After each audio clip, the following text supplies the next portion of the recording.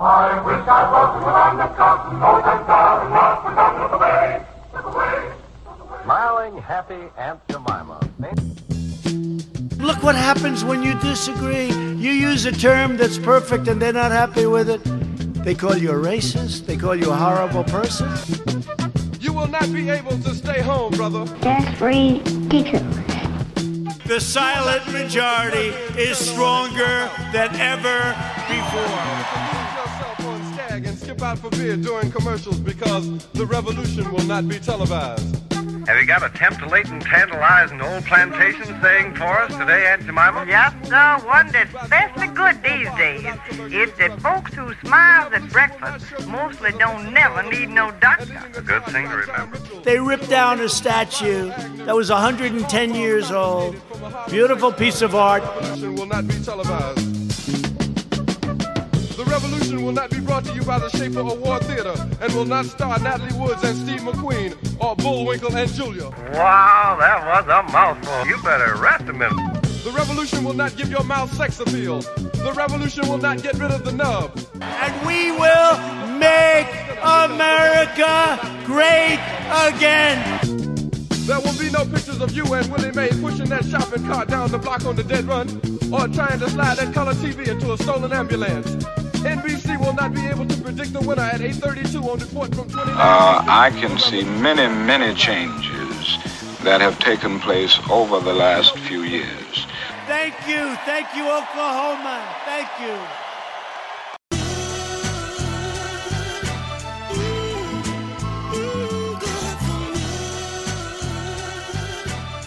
The Born to Be Mild podcast.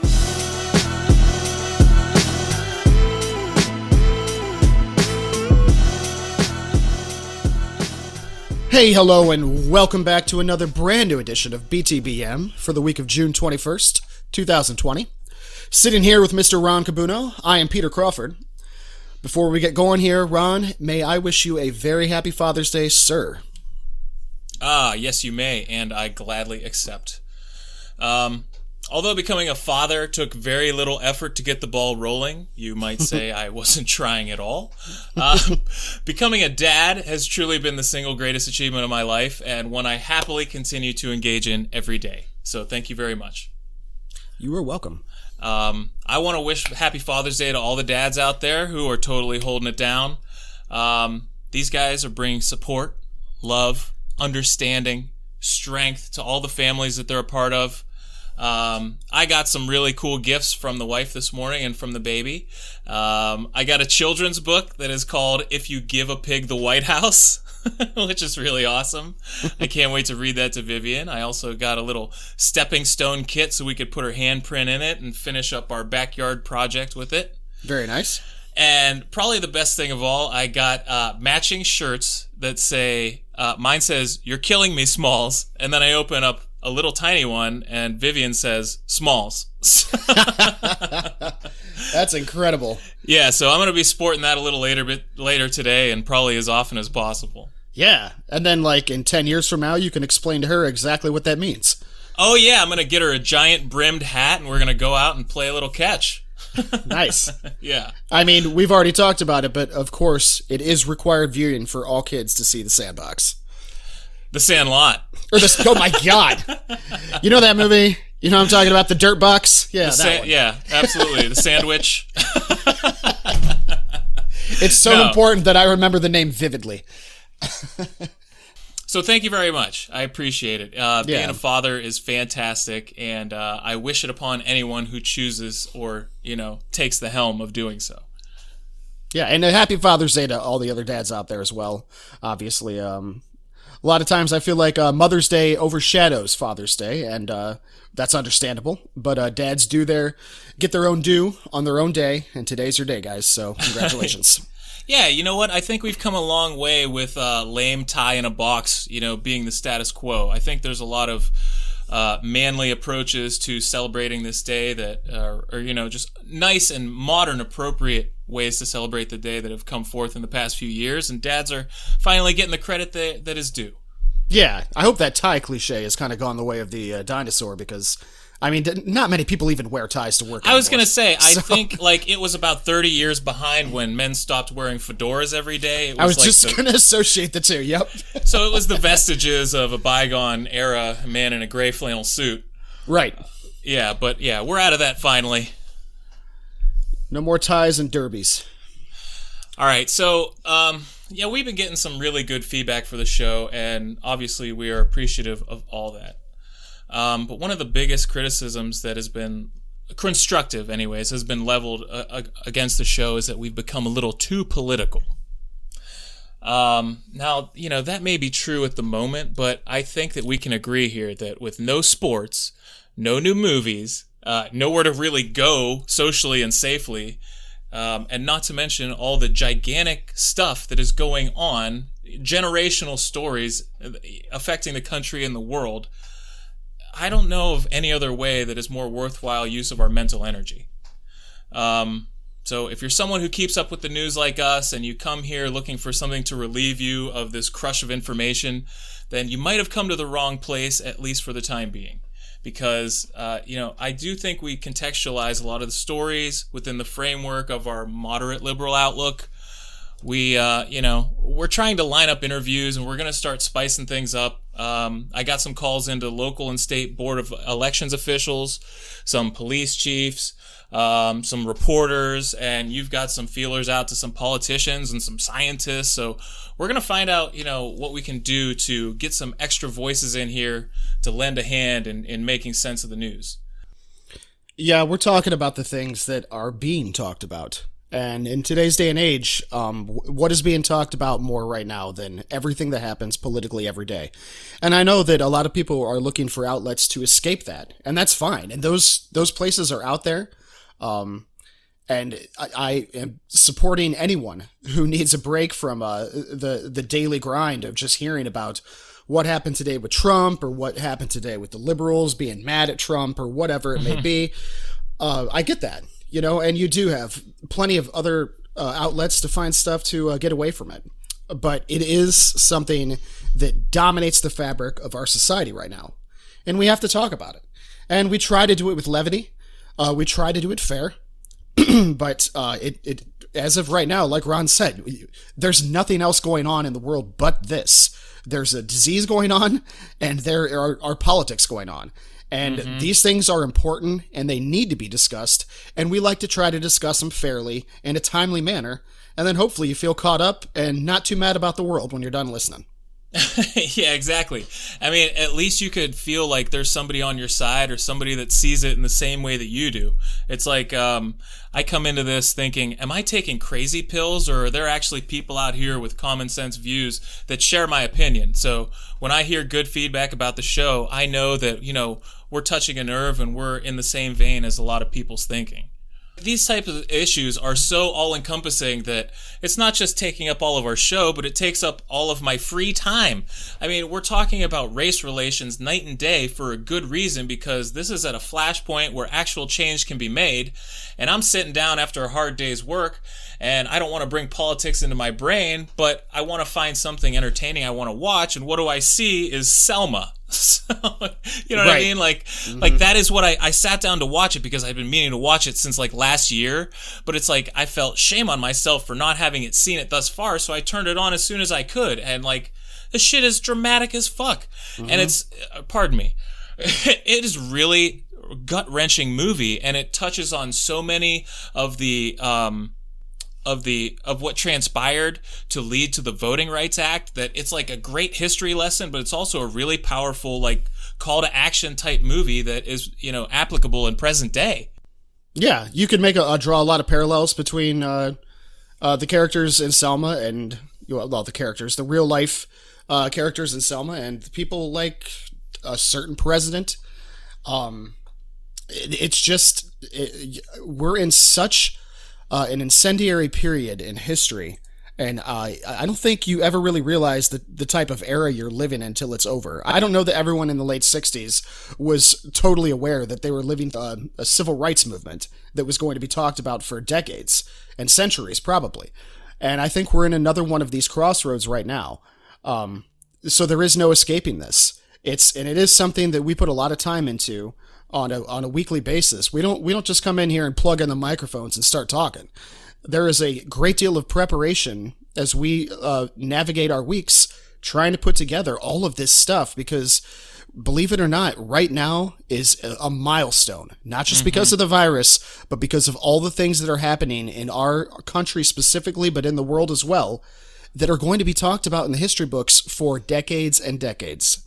Sure. And not only that, but like, do we have a real sense of our own history? And so like a movie like Selma, like, yeah, we might have seen the speeches that King has made, and we might have seen a couple of small clips of hoses and dogs and maybe the Edmund Pettus Bridge. But when they put it together in a narrative about the struggle and about the oppression and about how, actual systematic things are in place from J. Edgar Hoover or the Johnson administration to obstruct that progress, you say to yourself, we should be damned if we dared repeat these follies.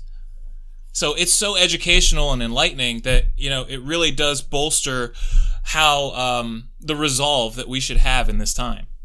Yeah, it's something that you need to take a good hard look both at where we are right now, where we were during other periods of historical relevance of the same magnitude, such as the 1960s and all the way back to the 1860s. We just had Juneteenth, which somehow, believe it or not, Donald Trump managed to try to take credit for. Oh, God, you're right. Yeah, nobody knew about it until he brought it up or something. Is that what he said? That's pretty much what he said. I think what he meant is he never heard of it. Exactly. And now he's heard of it, so obviously, because of him, now we've all heard of it. So, but I think Bill Kristol on the Bulwark said it best this week when it's like, if he cannot take credit for it himself, then he just doesn't know how to deal with it. That's why he's so bad around the holidays. Right, and I'm surprised he hasn't taken credit for anything else. I think the first Christmas I ever celebrated was in 2016. First I heard of it. Yeah, and Santa Claus came down from Queens. No, but seriously, so Trump is able to inject himself into any story that he is not actually the author of. So it's a little all-encompassing, and you'll be hard-pressed to find something that he doesn't take part in one way or another. Yeah, it's hysterical. But regarding Juneteenth, something we're talking about a date that really, right now more than ever, people should be acknowledging, and they're actually trying to make. And if nobody's familiar, I should always specify, everybody might not know, Juneteenth refers to the day when the African Americans, after the Civil War in 1865, learned that they were no longer slaves. They were free men and women. So yeah, I believe the very first proclamation came in the state of Texas. Correct. That is correct. So they're trying to, my point here is they're trying to actually get the holiday to be nationally recognized as an actual holiday. So that, and so maybe if Arbor Day counts, this one will count too. Right. I mean, we do love trees, but freeing the slaves was kind of a big deal, so I'm not mad if Hallmark wants to print some cards and make money off that. That'll be fine, yes. That'll be great, because at least we can then send it to each other and we can all acknowledge that it's very important. Right. Thanks to Donald Trump. Yeah. Thanks, DT. But so it's been a pretty rocky week for the president, so to say. Yeah, they're all rocky in some way, but there was a few more boulders this week than usual. Yeah, so the SCOTUS and his personal appointees kind of stabbed him in the back with some less than favorable rulings. We also have some legitimate concerns over how he's been politicizing the Justice Department. Mm-hmm. A really, really funny moment came from a trip to West Point that he had made, which had people questioning his health and well-being. Hashtag Donald Trump is not well. And obviously, the COVID-19 virus is still among us, and cases are surging in southern and western states, like we had talked about last week. And among his own people. Right, exactly. And of course, we have to talk about the on-the-ground changes that are being made to rectify all the racial injustice in every corner of the country. Luckily, old Rump, Mr. Rump, T. Rump, He wrapped everything up in a nice blanket last night at his opening rally, the big kickoff for this presidential electoral season that has actually been 3 years and counting, because he never actually stopped campaigning. He's for been this campaigning. 2020 election. Yeah. But so it was really cool because I think we had 1 million tickets sold or given out for the event, sold for free, so to speak. Right. And he was touting about how this was going to be a very, very big to-do with maybe 100,000 people showing up. But as we saw, it was not quite that way. Well, there's always ways to doctor photos. I'm still trying to figure out what his inauguration crowd looked like. So, does it really matter to him what actually happens and what? I mean, he's still gonna, this guy's sense of reality has nothing to do with reality. Yeah, but I mean, when he came out, because apparently the estimates given were like from 6 to 6,500 people attending, and that place looked pretty vacant. I saw a couple doctored photos with like stick people drawn in all the empty spaces. I didn't see that. Oh man, it was perfect. But so it looked empty. Out of it the looked tunnel. Desolate. It was almost like a wedding, like an hour before it starts, and just there's those few people milling about and eating all the hors d'oeuvres. Right. There's like one person in the pews, and then there's like somebody standing by the gift table. Like, that's how it felt. It was just like... And a lot of people actually commented that you could actually see people bored in the background. But like, I said to Brittany last night, I said, he came out of the tunnel and he had a face that he was choking down that looked like someone stole half the French fries out of his bag, and he didn't realize it till he got home. Oh, my fries. Yeah, so he had to put on a really big face and smile and talk about everything that was right with the world and everything that was oppressing him and his supporters. And he really put it out on the line. I don't know, did you get a chance to watch it? I only caught the cliff notes. I actually didn't watch the speech itself. No, I didn't have time. That's plenty. And honestly, I did want to see it because there was a big lead up to it where I was really hoping that no violence would be incited so that he wasn't able to try and prove his fallacious point that there were just going to be rabble-rousers and, quote, lowlifes attending this event and making trouble. Glad that didn't happen. But then, once I found out that there was nobody in the place, I had to see how it went down. So how did it go? How was the overall demeanor of Trump? All right, so it was greatest hits. I mean, he's talking about Sleepy Joe, and he really went on at length about a lot of things. The whole thing lasted over 2 hours, I think, or almost 2 hours, and he talked about little to nothing. He talked about the coronavirus in dismissive ways, even though he said, we've got the greatest testing ability. South Korea's calling us and congratulating us, but at the same time, I told my advisors, stop all the testing because all it's doing is increasing the death toll and the case rate. So if you could just stop that would be great.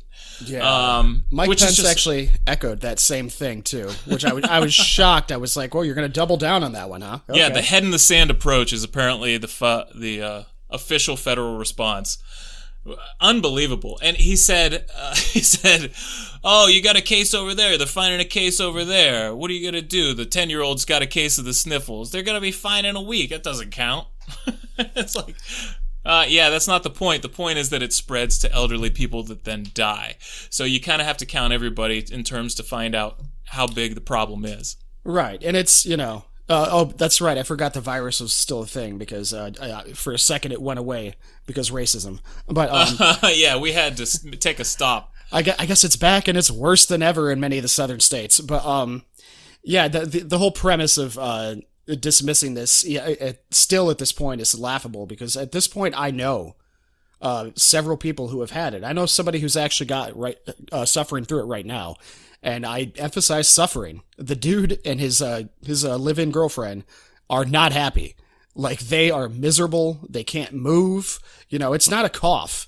I mean, maybe some people just get a cough, but you're legitimately very sick if you get this virus, and it's not gone. If if you come down with it and it's like the flu, so to speak, it's like the flu on steroids. And if you've ever actually had the flu and not just a cold, you know how debilitating it is. Right. The flu is no cakewalk itself. Exactly. So, I mean, we're going to downplay it and just call it the flu. Just remember, it will be the worst flu you've ever had, assuming you're going to coast through it and get better. Sure. And if you consider your hair hurting for 2 weeks okay and not that bad, then you're a tougher dude than I. But this thing really wipes people out. It does. And it's permeating society more and more. And we've kind of dialed down the talk because, out of sight, out of mind. Hey, we're opening up America. Everything's good. Stop testing and it'll stop fucking finding cases. Pardon my French. But I mean, the ludicrousness of the suggestion from the president and his vice president to say something like that. I don't understand how anybody could take that seriously. They say a lot of things. Speaking of, in the speech, he also wanted to let people know in this Oklahoma town that he was really mad because they were tearing down our beautiful statues and erasing our beautiful heritage. And when you hear that, you're like, wait a second, dude. You're a rich dude from New York. What the hell do you know about our Confederate heritage? It's like such a bullshit move. And so then, 2 seconds later, when he wanted to mention him, he didn't talk about Robert E. Lee because he knew that would be the absolute most wrong thing he could ever do. He wanted to mention the ultra-leftists who were taking down Jefferson and Washington statues, in protest of them being slaveholders. So he covered his ass in that very Trumpian way. But if you ask anybody in that audience who they were talking about when we said our heritage, it meant the exact opposite. Yeah, no one was... Now, make no mistake. When it comes to tearing down statues of Washington, Jefferson, Ulysses S. Grant, I'm not totally for tearing down statues of everyone who was a slave owner at one point in their life. It was a different time. We're not here to talk about the founders of the nation and the things that they did in that era. We're talking about the end of slavery and the people who were fighting to keep slavery.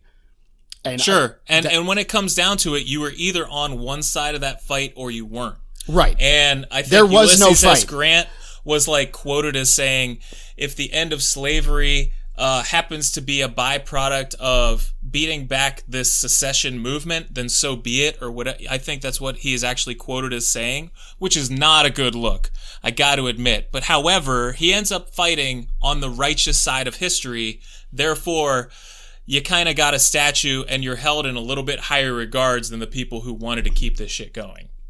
Yeah, and you can. These are men of war. So if you want to look at the tactics and the opinions of people like Grant or General Sherman, you're not going to maybe find your favorite people. But the bottom line is they were fighting on the side of freeing the slaves and doing some real dirty work for the good of a lot of people. Right. But when we're talking about the heritage of Washington and Jefferson, there was no war. There was no battle at that time about this topic. So no, and you got to put yourself in their shoes for 1 second. If you are of the landed gentry 300 years ago, and this is the way of life, you are not only indoctrinated with it from birth, but you also don't know a way out that is even plausible. Nobody you've ever met has ever given up their slaves, probably, or whatever. So it doesn't make it right, but it just makes it so systematic that you don't know a way out.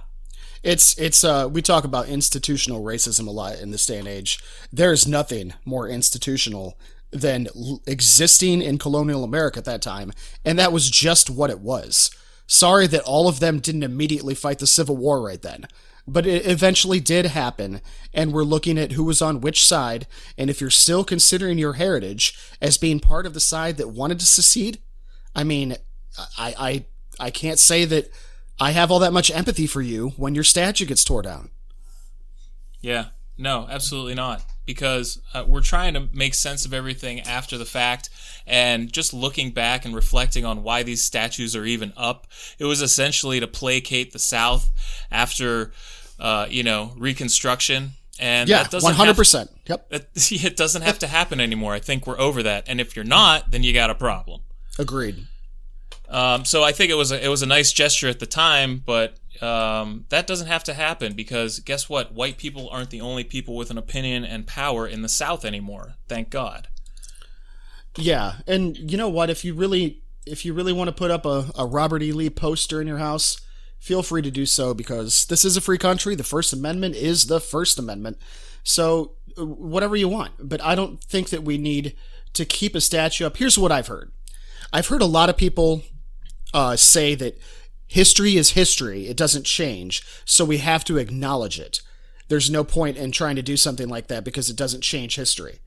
And I'm thinking about this like, okay, well, how about this? How about if a guy comes into your home and rapes your wife, and then while you're calling the cops, he's hanging a plaque up in your house that says, I raped your wife, with a smiling photo of him on it. And then he goes to jail, and so he's gone. Do you got to leave that plaque up because it happened? Because that's the history? Or can you take down the I raped your wife plaque in your house? We don't need these statues anymore. That's definitely a really harsh metaphor, but I totally get it. It's for slavery, exactly. No, but that's what I mean. Like, Yeah. It has to be that powerful because to the descendants of slaves, it does feel just as cutting. Exactly. So take down the wife raping plaque and take down the statues of the guys who wanted to keep African Americans in chains outside in a field. Yeah. I mean, like, I don't know if you read, but I had a mea culpa this week about my own personal history with racism in terms of how I was just growing up in a white community. And I can tell you what, there was nobody that was over the age of 40 or any of my elder family members that liked it. Sure. Because it probably touched a nerve to them and something that they might not be ready to confront, or they might, but not publicly. So it's tough, but like I have to make peace with myself and my own journey, and also acknowledge that very few of us are without bias and racist undertones or subconscious thoughts. And if you're born without them and you live without them, so be it. And more power to you.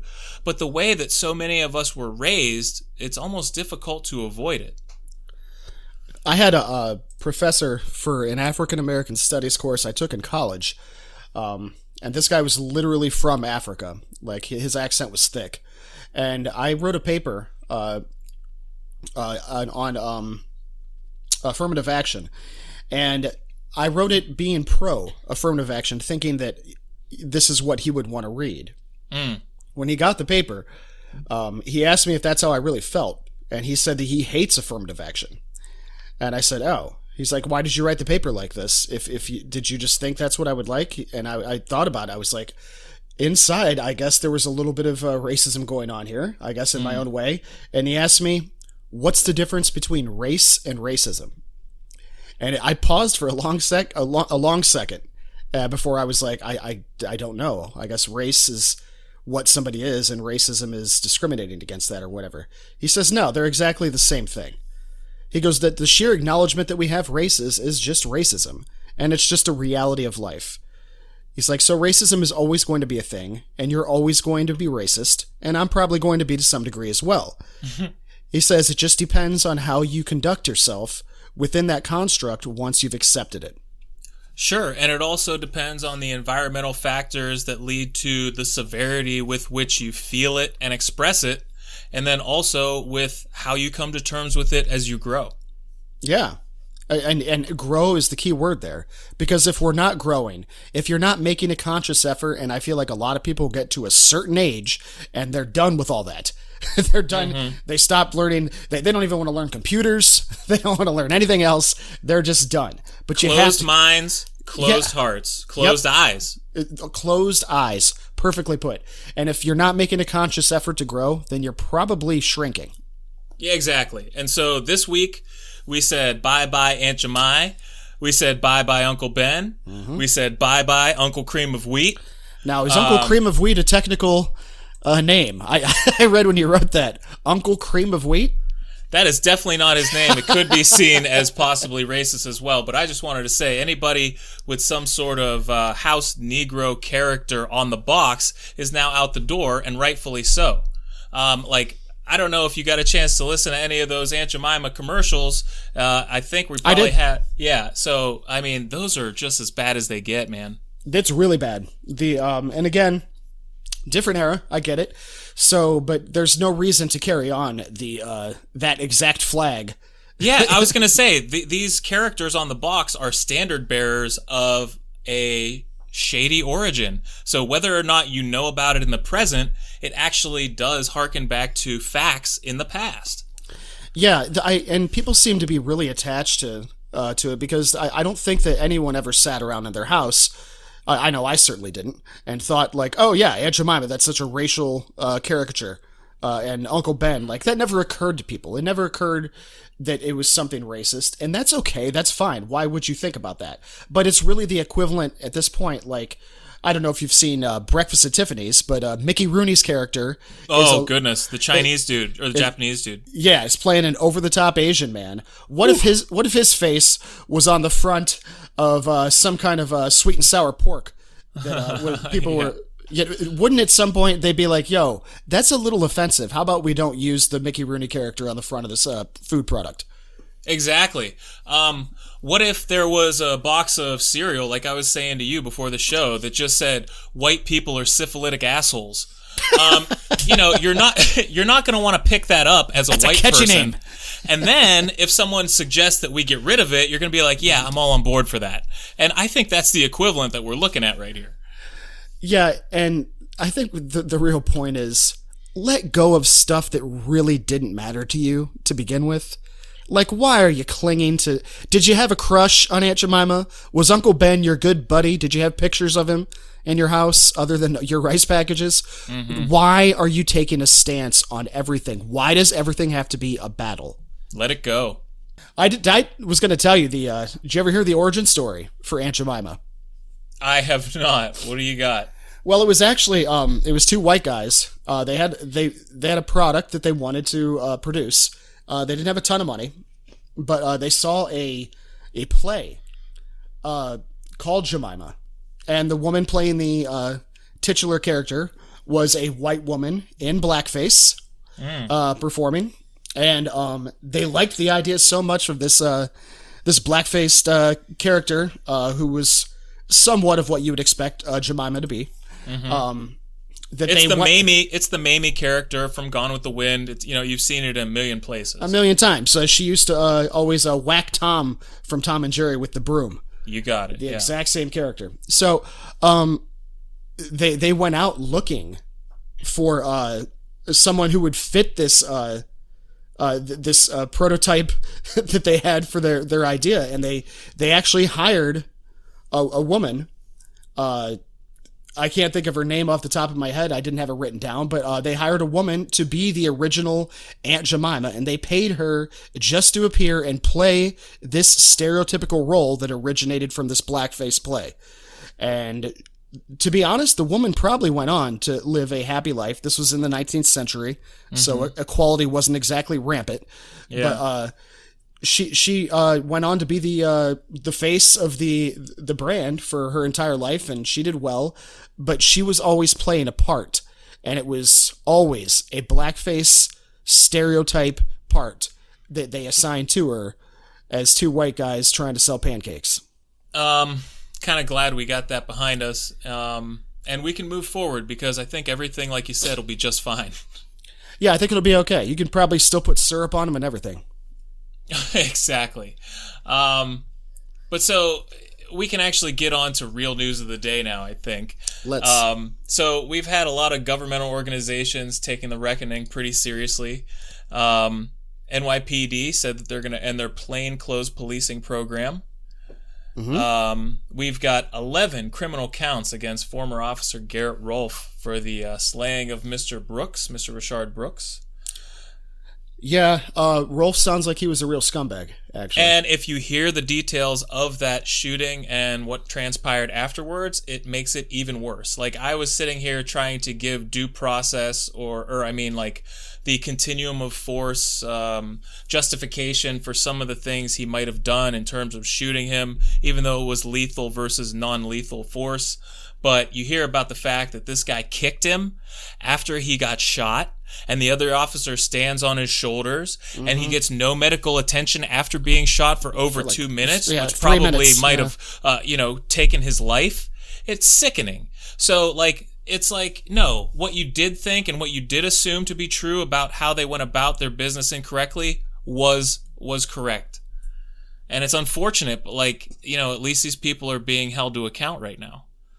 Yeah, they have to be. And I get so tired of hearing people say, well, if he didn't resist, or if this and that, and it's just that argument is so tired. That's not a death sentence.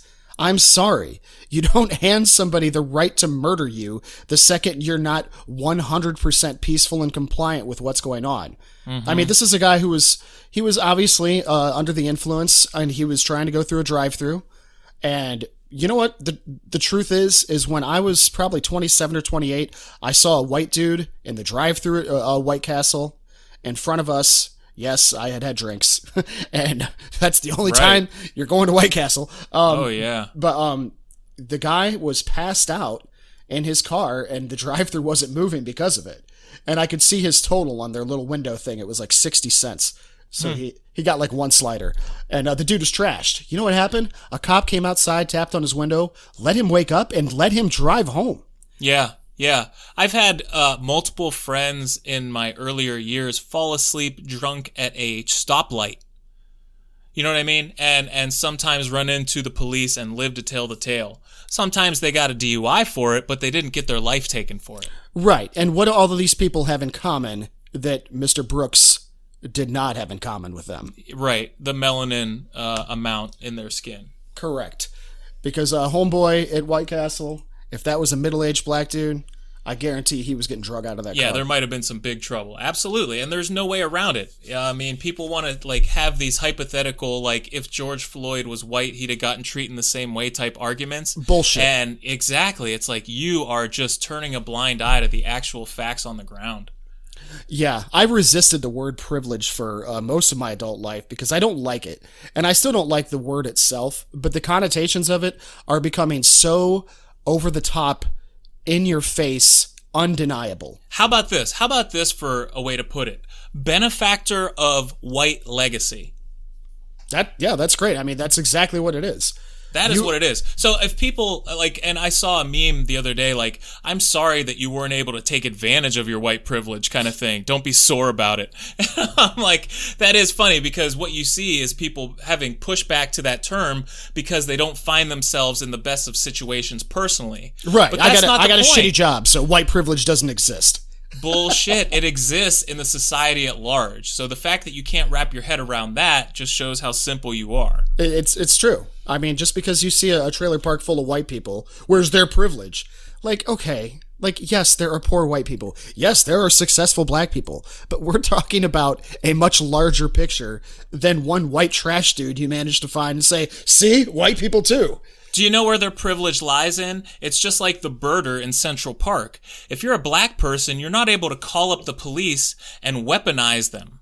They're not able to do your bidding and possibly take the life of somebody inadvertently, so to speak, just because of their skin color. And that is something that white and white females are really able to do quite a bit. You're talking about Karens, right? We are, unfortunately, yeah. But so, we've got some moves being made in Congress that are more and less effective. If you look, Dick Durbin kind of got a foot in his mouth this week because he said that the proposals being made by the Republicans and by the only black senator, Tim Scott, were token in their approach. And he rightfully got taken behind the shed for that one a little bit. so to speak. But he's not wrong, because it is just placating and essentially incentivizing people to try to do better instead of putting it on the books that they have to do better. So that's the difference between the Democratic and the Republican approach to police reform. Yeah, I don't know. There is going to be reform, and so we need to once again re-emphasize that these original protests that happen and that are still happening to no really small degree at all, but there has been results. So all of you people saying, what does it accomplish? This is what it accomplishes. We at least have a discussion. Now, you can say that the Republicans are not really cooperating and the Democrats are probably going a little overboard. Whatever you want to say about that, it's a discussion going on in our actual federal Congress. And we have people trying to end the plainclothes cops in New York City and all kinds of police reform all over. Charges that have been increased in these murders, like the Brooks case and like the original George Floyd case. Those charges weren't going to be up to second-degree murder and all the other three being accomplices to that if it wasn't for all of this backlash. So there's your answer, folks. That's what this is accomplishing. And not only that, but the more light you shed on the approach that the Republican side is taking, the more detrimental it will be to them at the ballot box in November. So Correct. They're basically making their own bed. And if you want to double down on the fact that police unions aren't bad and that qualified immunity is something that needs to remain, and the majority of the populace doesn't feel the same way, you're going to see that bore out in the election results, because it's going to bring a lot of people to the polls. That is the hope, for sure. And I'm not going to sit here and try to say, well, everyone should just come out and vote Democratic across the board, because I don't agree with that. I think we live in a society where we need to be level-minded. But in the current climate that we are experiencing, I think that it's saying a lot about the Republicans that are in power right now in Congress. You can vote right-wing, but let's get some better right-wingers in there. Yeah, absolutely. And so you see that even though sometimes you have what you would call right-wing people on the job and appointed by right-wing administrations, the Supreme Court nominees are a perfect example. Sometimes they are just actually going on the facts on the ground and not being partisan. And you got to give them a little bit of props for that. I wish that wasn't the case, because they're judges after all, so we shouldn't have to applaud their nonpartisanship, but in today's day and age... Yeah, but we know how politicized it is. Oh, it's gotten so bad. It's gotten to the point where, the Supreme Court being tilted 5-4 for the Republicans is a massive blow to anything that the left might try to propose. And not only that, but to legislation that we thought had been adjudicated decades ago. Correct. So the Supreme Court did their job this week, though. Yeah, they had a couple of good ones, didn't they? A couple of real headline, and not stuff that I think Trump would have been thrilled with. The one big thing that kicked the week off is I had mentioned last week that we are in the middle of LGBT Pride Month, and there had been a little bit of a pushback on some of the rights for trans people, and I don't even think it was 24 hours after I spoke those words on our podcast that the Supreme Court struck down and said, nope, equal. You can't discriminate at your job against somebody for being trans. Boom. Or gay. And all across the board. Gavel, banged, done. Outstanding. That brought a big smile to my face, and especially, like we just said, during a period when we've got a 5-4 majority with the conservatives. And not only that, but it ended up being a 6-3 result. That's all the more sweet, it's just... Exactly. You see, now John Roberts has really been saving face for the court for years now, and I would definitely say that the Obamacare ruling was his first, flag planted, but this one is another one. Yeah. And he got Gorsuch on board, and that really got Trump's goat to the fact where he had Gorsuch. to tweet out, what did he say? He said, you got the feeling that the Supreme Court doesn't like me? It's like, no, you have the feeling that they're sentient beings who understand the law and how to apply it. You idiot.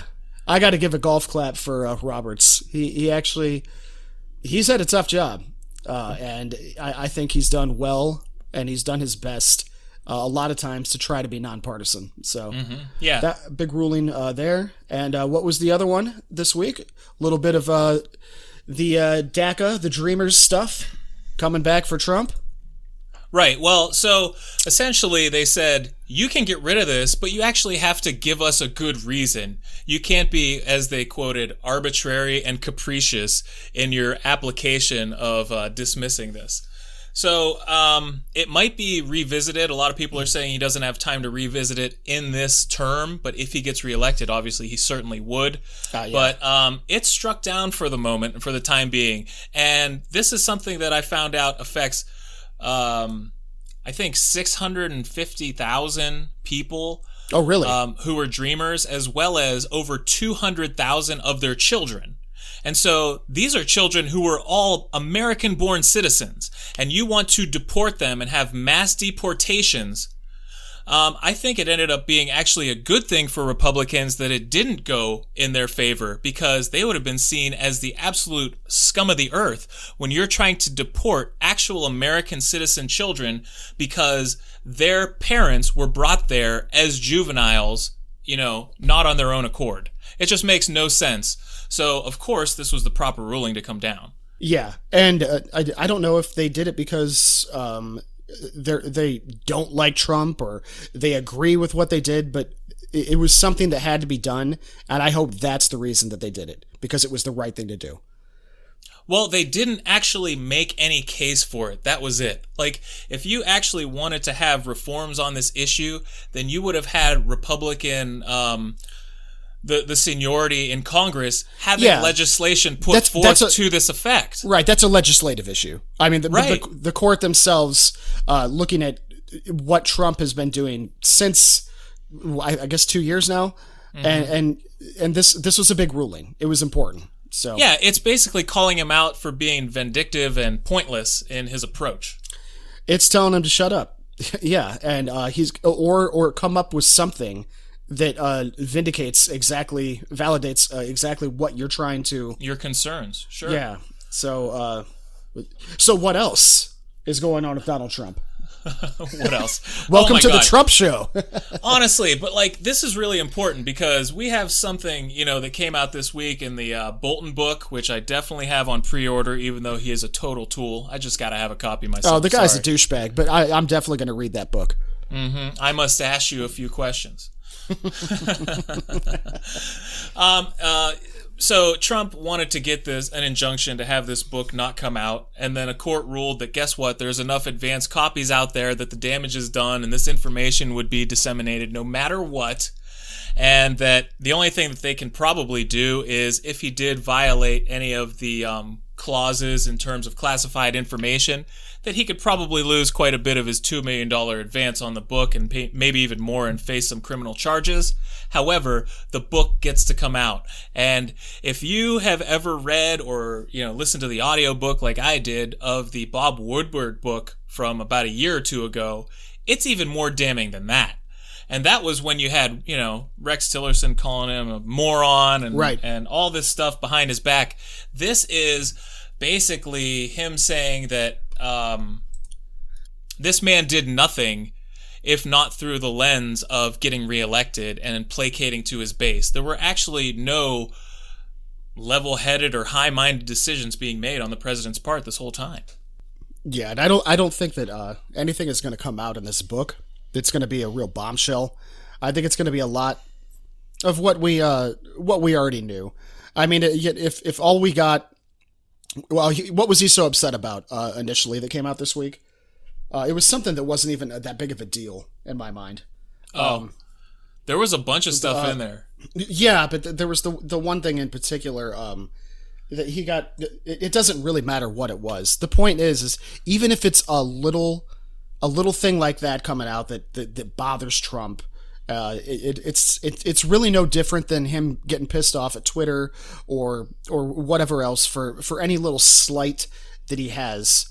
The pattern, it doesn't matter what is said. The book's going to sell, and I'm guessing it's not even going to have that much damning material in there that we're going to be like, oh my God, like everyone's going to read this and just nod complacently like yeah, and so his complaint and the reason they tried to file the injunction was apparently It went through the initial fact-checking process with someone at a very senior level who said that they were absolutely fine with it, but he didn't get the final approval because the White House was slow-stepping it. And not only that, but they put it through a second approval process without Bolton even knowing about it. So while they were slow-handing it, he just went along and said, let's go ahead and publish it. And then they kind of retroactively said, oh, you didn't get everything done yet. We didn't cross all the T's. So that's where the dispute lies in, and they have some ground to stand on that terms, and in the fact that he didn't get his permission slip signed, but as far as he knew, everything had been handled. Yeah, I've got it here. It was the election stuff. Him talking to the Chinese president Xi about. Oh, right, about how he should have. He should buy more like soybeans from America's farmers so that they would get back on his side. And to try to get reelected. And it's like, again, and people said like, well, why is that big of a deal? And you know what? It's not that big of a deal. But think about what we're talking about. Number one, you have a leader who's literally and like explicitly asking a foreign leader to do him a solid to help him get reelected. And not just any foreign leader, but apparently the nation that we are most at war with at all times, that leader. So right away, that's something that I'm not sure. He is publicly berating all the time, all fronts. And his entire country. Yeah. So right away, there's something that I don't think that Republicans would be okay with a Democratic president like Obama doing. But on top of that, isn't there some sort of irony at the level that he's asking for help with this trade dispute here to try to get more stuff into China so that the farmers will get back on his side, even though they were only in trouble and needing all of these bailouts because of his trade policies. And because of his sanctions, absolutely. It's ridiculous. Yeah. The hypocrisy is at an all-time high once again. Every week. That's a curve that just keeps going. So do you want to we can probably move on to some COVID-19 news right now if you'd like to. Oh, that's right. That one flu. Mm-hmm. Yeah. The Chinese flu. The Kung flu, as Donald Trump reiterated last night once again. It's such a good pun. I got 19 different ways I could say it. It's like, well, you should probably not say any of them, sir. But yeah, so Ohio kind of looked good after reopen, but now I see that we're back into the top 10 of new infection rates. But we're nowhere near like California and Florida and a couple other states. Alabama, Oklahoma, yeah. Yeah. The Florida Keys said that they're going to have mask requirements through 2021. Through 2021. So obviously barring a vaccine. Right. Well, we said that a few weeks ago. I don't see how this goes away entirely until there's a vaccine. And it's not going to. Now, dexamethasone is the new hot name in the medical field because it is a steroid that is shown to really decrease the effects of people when they're having severe symptoms, which is great. And it goes along with the remdesivir that we've talked about before as a treatment, mid-course that it lessens the severity and the amount of time that you end up suffering from it. Mm-hmm. So, yeah, we're getting all of these, what do you call them? Therapies, but not cures. And we're still dealing with just tons of fallout from people not wanting to participate in keeping the spread to a minimum anymore. They've had it, and that's not how it works. We're going to be bit in the ass, sooner than later because of our deference. Yeah, it's the American attention span.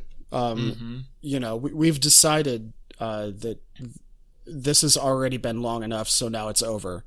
And because of, I guess I already made this point earlier, because of the George Floyd stuff and everything that kind of distracted us for a couple weeks, and because we've reopened in many states, people have decided, I'm tired of this. Change the channel. I'm ready for my next Netflix series now that I've watched Coronavirus America. But it's not over. It's worse. It's still here. So, but you have people who are trying to obfuscate their culpability. Like Trump said that everyone who went to the rally has to sign a waiver if they get COVID-19. They're not going to sue him. Same thing with Ohio State players on the football team, the players and their parents have to sign a waiver saying that they're not going to sue the university if they contract it. But certain people aren't able to just do that. So, like, you have people like, I believe it's Regal and another theater company saying that if you don't wear a mask, you cannot enter and you will not be allowed to come back.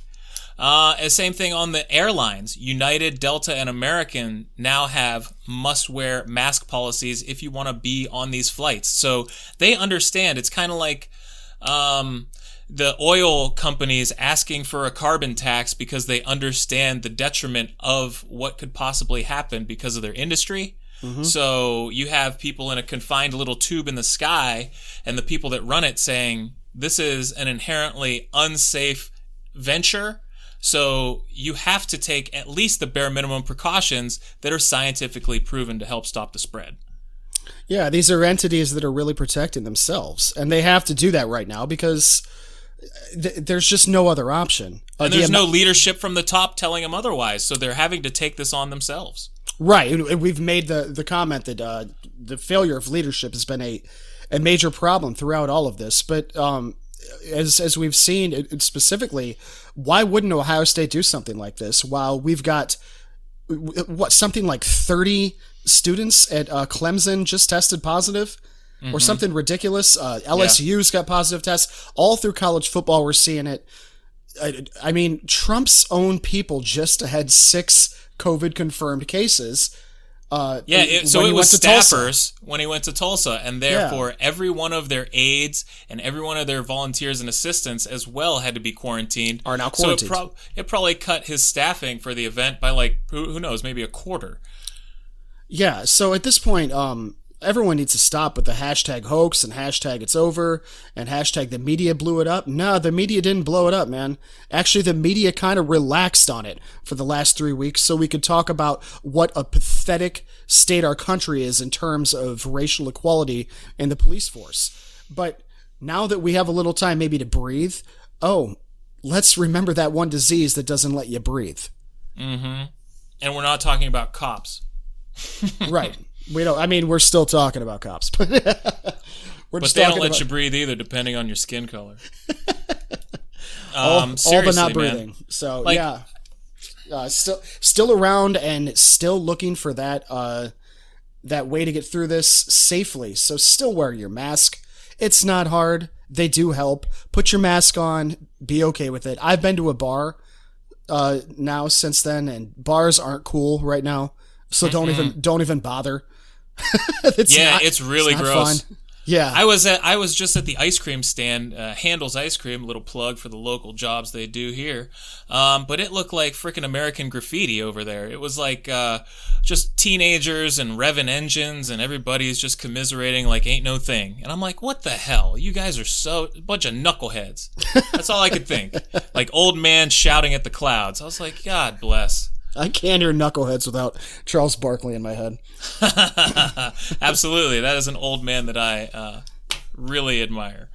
But so, yeah, we're going to keep an eye on it, but like let's talk about anything else besides the news stuff. We're going to end it with some real fun stuff. Yeah, well, we should. What's your favorite activity that goes on around the 4th of July? Well, I've had some people go Jason Pierre-Paul and lose some fingers to fireworks, so it's not really up there for me. Actually, the one thing that I love more than anything else is the Nathan hot dogs eating contest. Oh, yeah, Joey Chestnut, man. Joey the legend. Yeah. I cook my hot dogs at home like he does for his personal meals. I like to saute them in the pan with a little bit of butter, just so you know, that's how he does. Oh, when really? He's not dipping them in Kool-Aid, of course. Yeah. I'm pretty sure that's water, isn't it? Well, they use either. It all depends on your flavor preference, but yeah, as long as you're saturating it to go down. Why would you want the Kool-Aid choice? Just so you have your electrolytes? I don't know. Maybe it's Gatorade. Are there electrolytes in Kool-Aid? The newer ones, yeah, sure. Kool-Aid Plus, I don't know. But no, seriously, thank God it is still going to take place. Although, apparently, instead of the 25 participants, they have to socially distance the stage, and that only leaves room for 5 of them. But Joey will be on stage, and obviously he will dominate. I guarantee it. Mark my words. Take my money. Oh, he will. Who else is going to be there? Did you see? Is that guy Eater X going to be there? He's kind of a big one. You know, I didn't see, but I know that the top female eater in the that world little Japanese girl. I believe that's who it is. Yeah. Yeah, but she will be present. So you got a lot of the fan favorites that'll be there. And Matt Stoney, man. That little Megatoad, Matt Stoney. The Megatoad, yes. That dude, he's getting up there. He's good, man. Every year he has a better and better showing. You are not wrong. Do we know way too much about these Nathan's Famous contestants? I think there's nothing more American than gluttony on display. On the 4th of July, you can't beat it. And a nice, hot, sunny day on Coney Island with throngs of people just, sweating on each other. I mean, that's not going to happen this year, but any other year, it's completely exemplary of the country. I love it. Have you been to Coney Island? I have not. I want to make the pilgrimage specifically for this event. Yeah, it's a hell of a scene there. I bet it's kind of like an Asbury Park throwback scene with the boardwalk, like Ocean City type thing. We went not last year, but the year before in the summer, and we went to Coney Island. And cool. Yeah, it was great. We went to the Nathan's Famous stand and waited our 25 minutes through that giant line to get our hot dogs. But yeah, we went there. We went on one of the roller coasters. I got our buddy Johnny Wong, shout out to you if you're listening, bud, on a roller coaster with me, and in the front car. And that was the first roller coaster he had been on in about 20 years, I think he said. Because he is afraid of heights in a very deathly way. But I got him on there with me, and he said he had a great time. And that you get that picture afterward. It is so funny. He is terrified in that picture. And I just look so happy with my hands up in the air. One for the scrapbooks. Yeah. So cannot recommend Coney Island any more than I am right now. Definitely check it out there, and I am super excited to watch a hot dog eating contest. Yeah, so, I mean, we will have one more show before the 4th of July, but I definitely wanted to get that in there because it was really, really reassuring to know that they were going to still have that on TV. It's going to make my day. Yeah, it's the small victories right now, right? Mm-hmm. So it is. I mean, we're talking about all these college football players out. Oh, my God. If college football doesn't happen, this is going to be a depressing 3 months of a show. Well, I think what we'll have to do is maybe go back to the glory days and the championship seasons of Ohio State past and just relive a couple of those on the airwaves for everybody. Yeah, we'll do 2002 and then we'll do 2014 and we can do a deep dive on Krenzel. Yeah, all over Krenzel. Yeah. I bet we can get Krenzel on the show. Exactly, yeah. Krenzel and David Boston. We'll get everybody on there. What else is going on? Anything good in the world of entertainment? Well, good.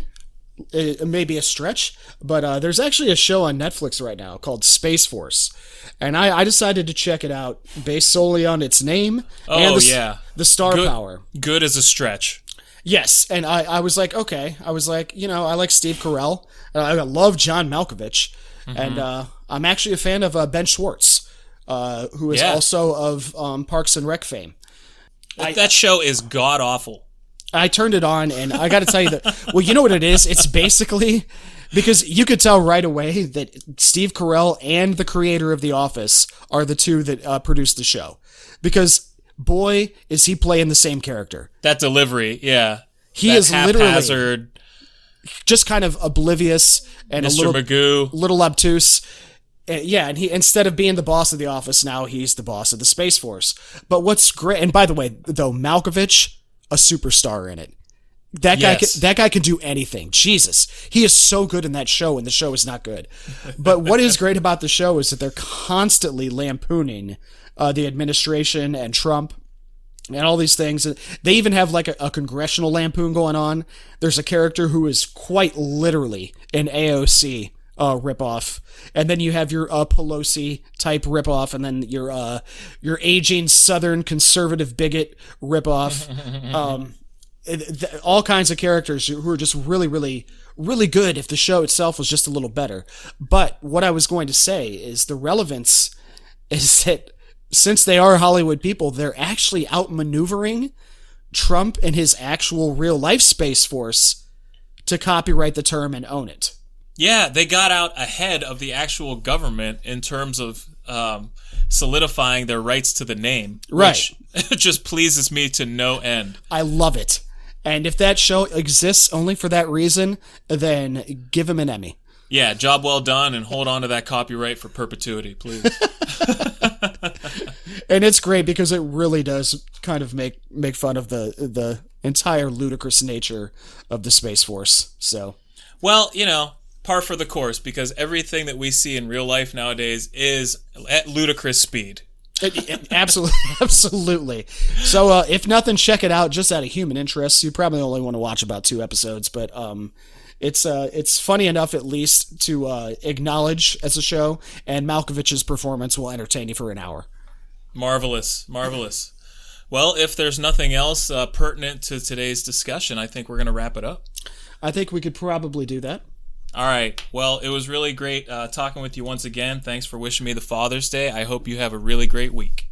Yes, and everyone out there, stay safe, mask up, and we will talk to you next week.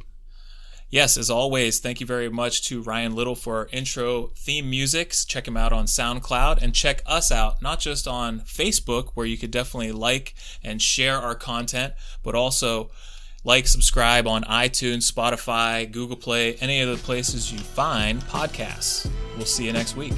Take care.